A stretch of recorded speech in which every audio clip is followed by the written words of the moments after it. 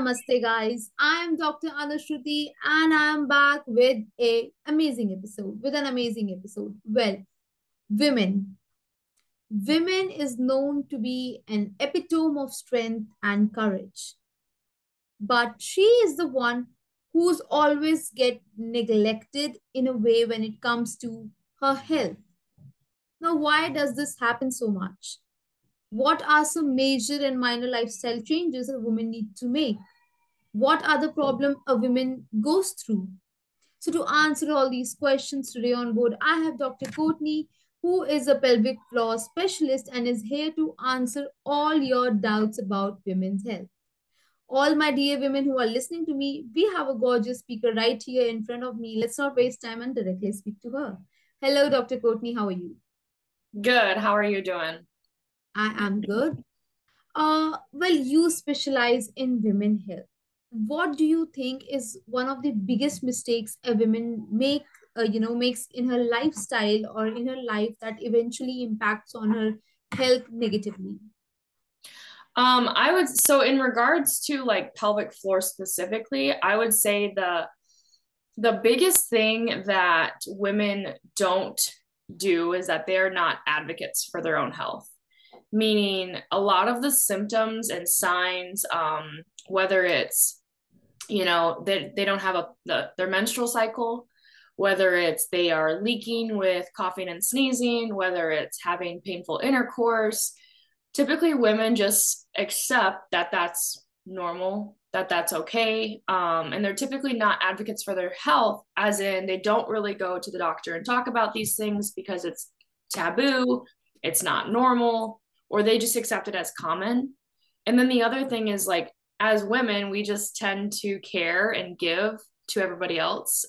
We just have those motherly instincts, and so especially when you are a mother of multiple children, like they are your focus. And so oftentimes women kind of put themselves on the back burner until it really becomes a problem that they need to go and seek help for.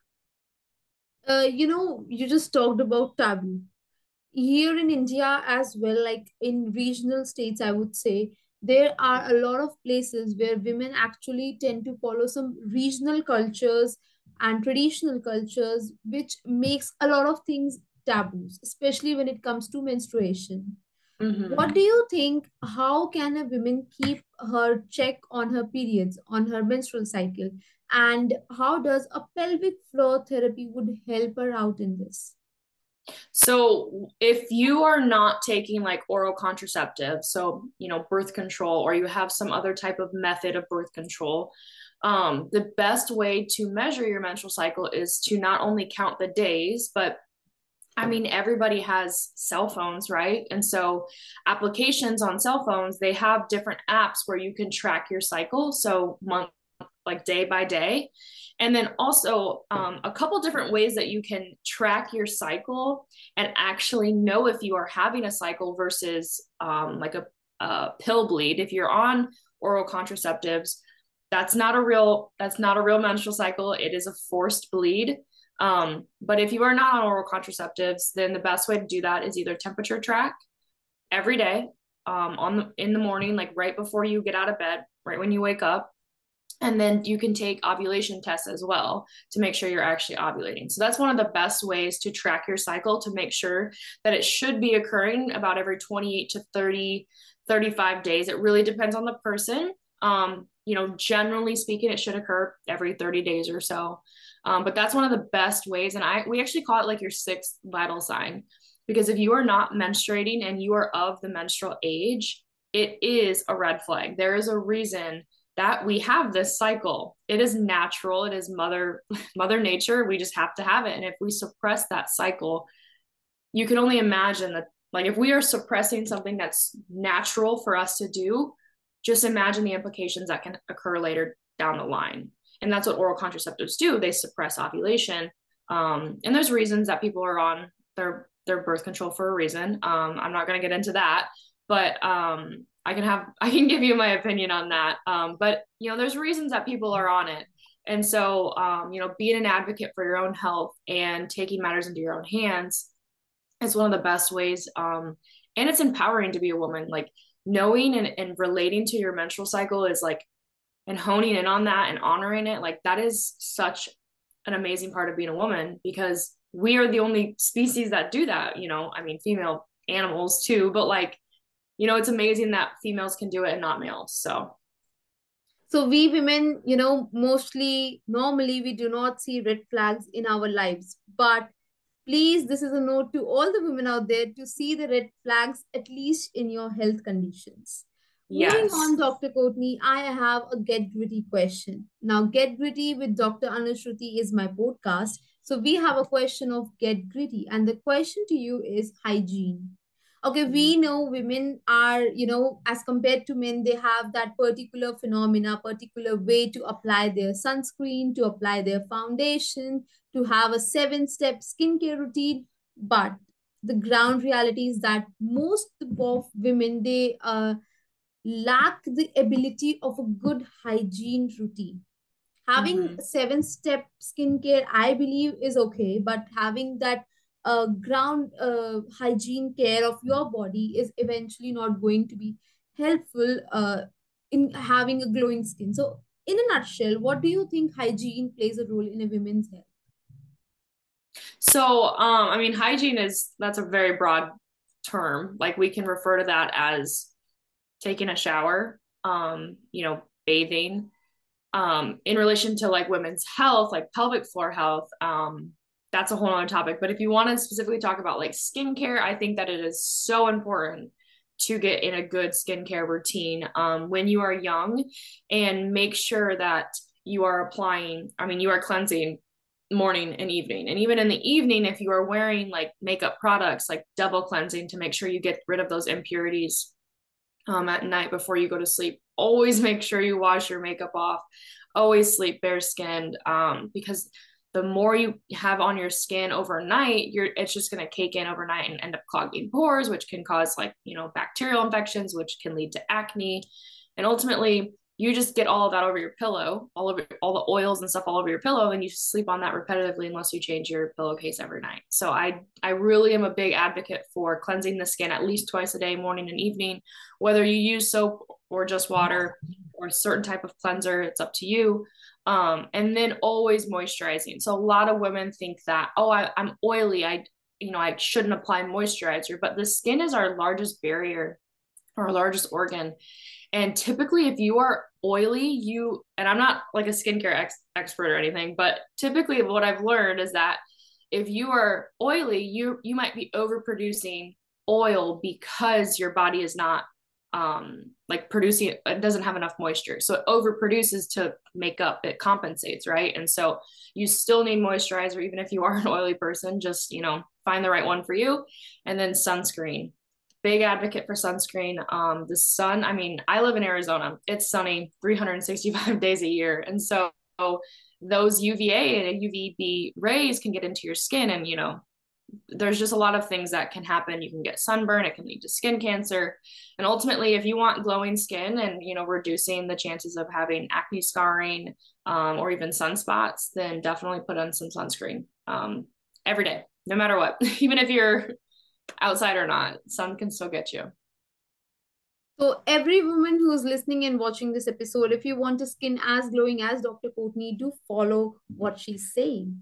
Moving on, Dr. Courtney, calcium and some multivitamins. Okay, now women, we know that do not take any supplements in most of the parts of the world.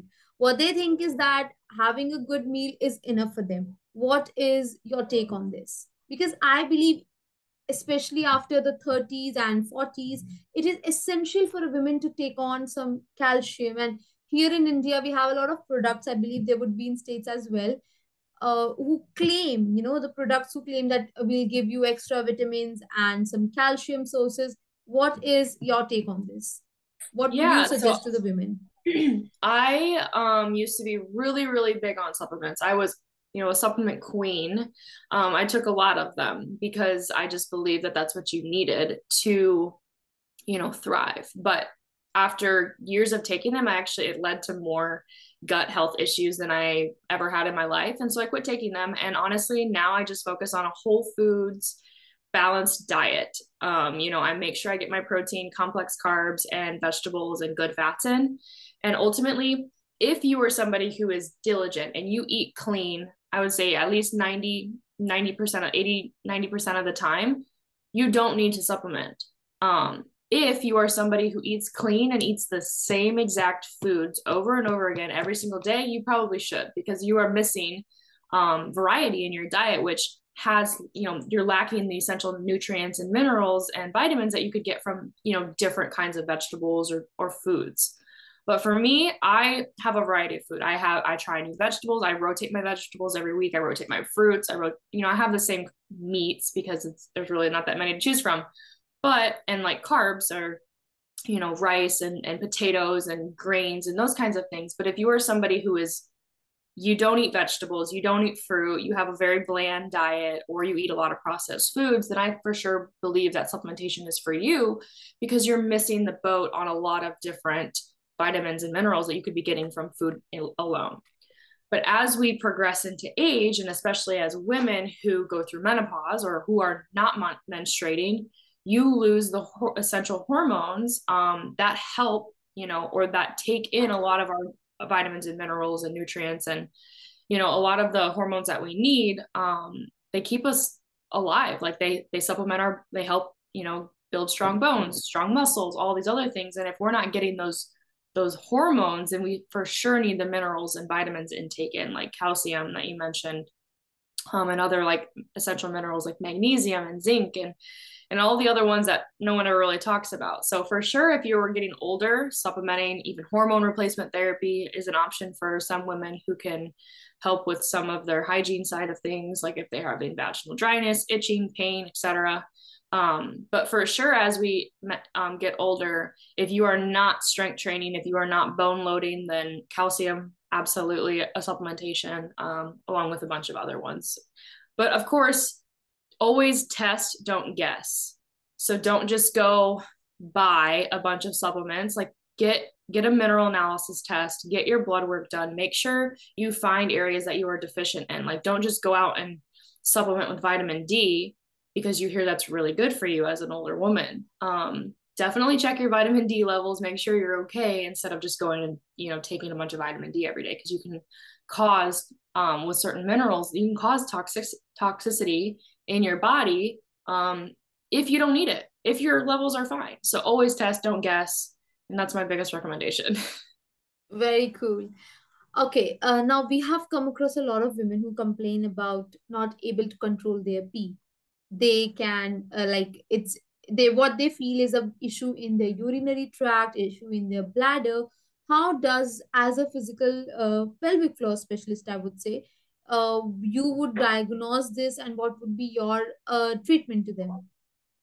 So if you're referring to like frequent urination, I mean that's just called urinary frequency, and Even sometimes I do have a lot of clients who say that, ma'am, I could not just control myself. I do not know how did I leak. yeah. So with urinary frequency or urinary urgency, that's the two, they kind of go hand in hand, because typically people who have urgency, they sometimes have frequency problems. So the urinary urgency, that's a pelvic floor dysfunction. And there's a lot of different reasons. You can have tight pelvic floor muscles, you could have weakness, you could have irritation to the bladder lining specifically, irritation to the urethra where you actually urinate. Sometimes there can be problems upwards, even in the kidneys. So it really depends. And I definitely recommend seeking out a pelvic floor therapist who can help you in this area to determine why, because it's always good to get to the root cause, not just, give a medication to mask the symptoms. So, depending on the urgency, I mean, that can be something that's really troublesome for a lot of women, like fear of going out in public because there's not a restroom available, fear of leakage because, if they are out in public and they don't know where the restroom's at, then they might leak on the way, and no one wants to urinate on themselves in public. So depending on, the reason of the leakage or the urgency, there's always a solution for it for sure, and that's pelvic floor therapy. Okay, last but not the least, Dr. Courtney, what would be your biggest advice to all the women out there who are listening and watching this episode to various parts of the world for their health and fitness? So that's a loaded question. I mean, I'm a big exercise advocate, so everybody and anybody should be exercising at least, at least 3 to 4 days a week, if not every single day. They've shown that like even getting steps in, upwards of 7 to 8,000 steps a day has positive health benefits. Anything less than 5,000 steps has little to no health benefits at all. So for sure, if you are somebody, who can't make it into the gym, make a little bit of time, 15, 20 minutes, you can easily go outside 20-minute walk and get 2,000 steps. It doesn't take much time at all. And even if you're somebody who's sitting all day for a desk job, get a standing desk. Not everybody can afford a, walking pad or like a treadmill, but even putting something like that under your desk and walking as you work at your desk all day long is super beneficial to get steps in, get your heart rate up, get moving, because sedentary lifestyles just lead to greater chances of chronic disease, autoimmune disorders, inflammatory disorders, metabolic disorders, the list goes on. Biggest thing is just exercise, 20 minutes a day, doesn't take much. You can get your heart pumping, and then, eat good. Eat your nutritious meals, balance of meals, variety of ingredients that you're cooking with, that you're eating, and then blood sugar regulation. Those three are so important, especially blood sugar regulation, making sure you're eating balanced meals, carb, protein, fat. Don't just sit there and eat a bag of potato chips, or just carbs alone, even like a cookie or even just a potato for dinner, because those can cause a lot of irregularities in your blood sugar, which can lead to autoimmune and inflammatory processes down the line, things like diabetes as well. So, three biggest things: blood sugar, exercise, eat a balanced diet. Bingo. Well, with this, we have come to an end of this episode. I believe, Dr. Courtney, you enjoyed it as much as we did listening to you. Thank you so much for taking out time from your schedule to speak to us. Yeah, of course. Thanks for Thank having me you. on. Thank you. This is your reminder to straighten your back, have a glass of water, and move. And to all the women out there, there's a pro tip. See the red flags in your health. We'll see Yeah. you in the next episode. Till then, goodbye. Take care.